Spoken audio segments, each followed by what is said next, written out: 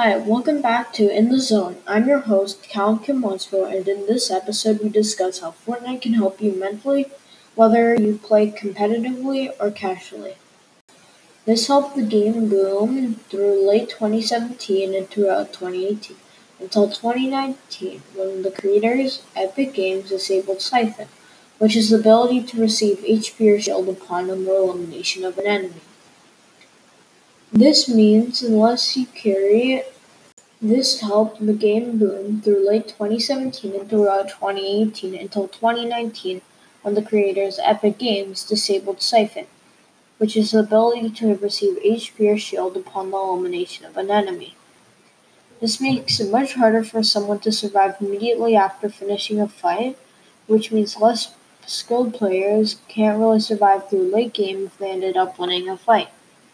This means that unless you carry lots of meds as a casual player, you don't have much of a chance against someone who might be worse than you, just because you don't have the health or shield.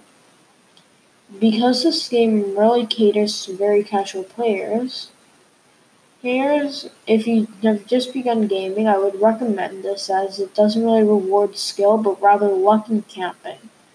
But for those who just want to have fun while not being competitive, and you can hop on over to the creative mode, which is a game mode where you can build and play your own or others' creations by yourself or with your friends. This item is so bad it shows how little Epic Games cares about the game, to the point where they are willing to put an item in the game without even testing it to see if it is balanced.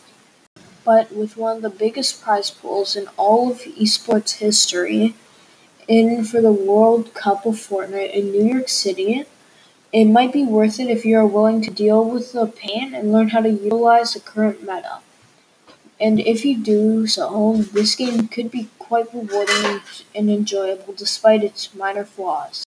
So overall, if you are new to gaming as a whole, then this game can be quite enjoyable. But if you're a more competitive player and aren't bothered to learn a less skillful meta, then I would recommend looking into another game.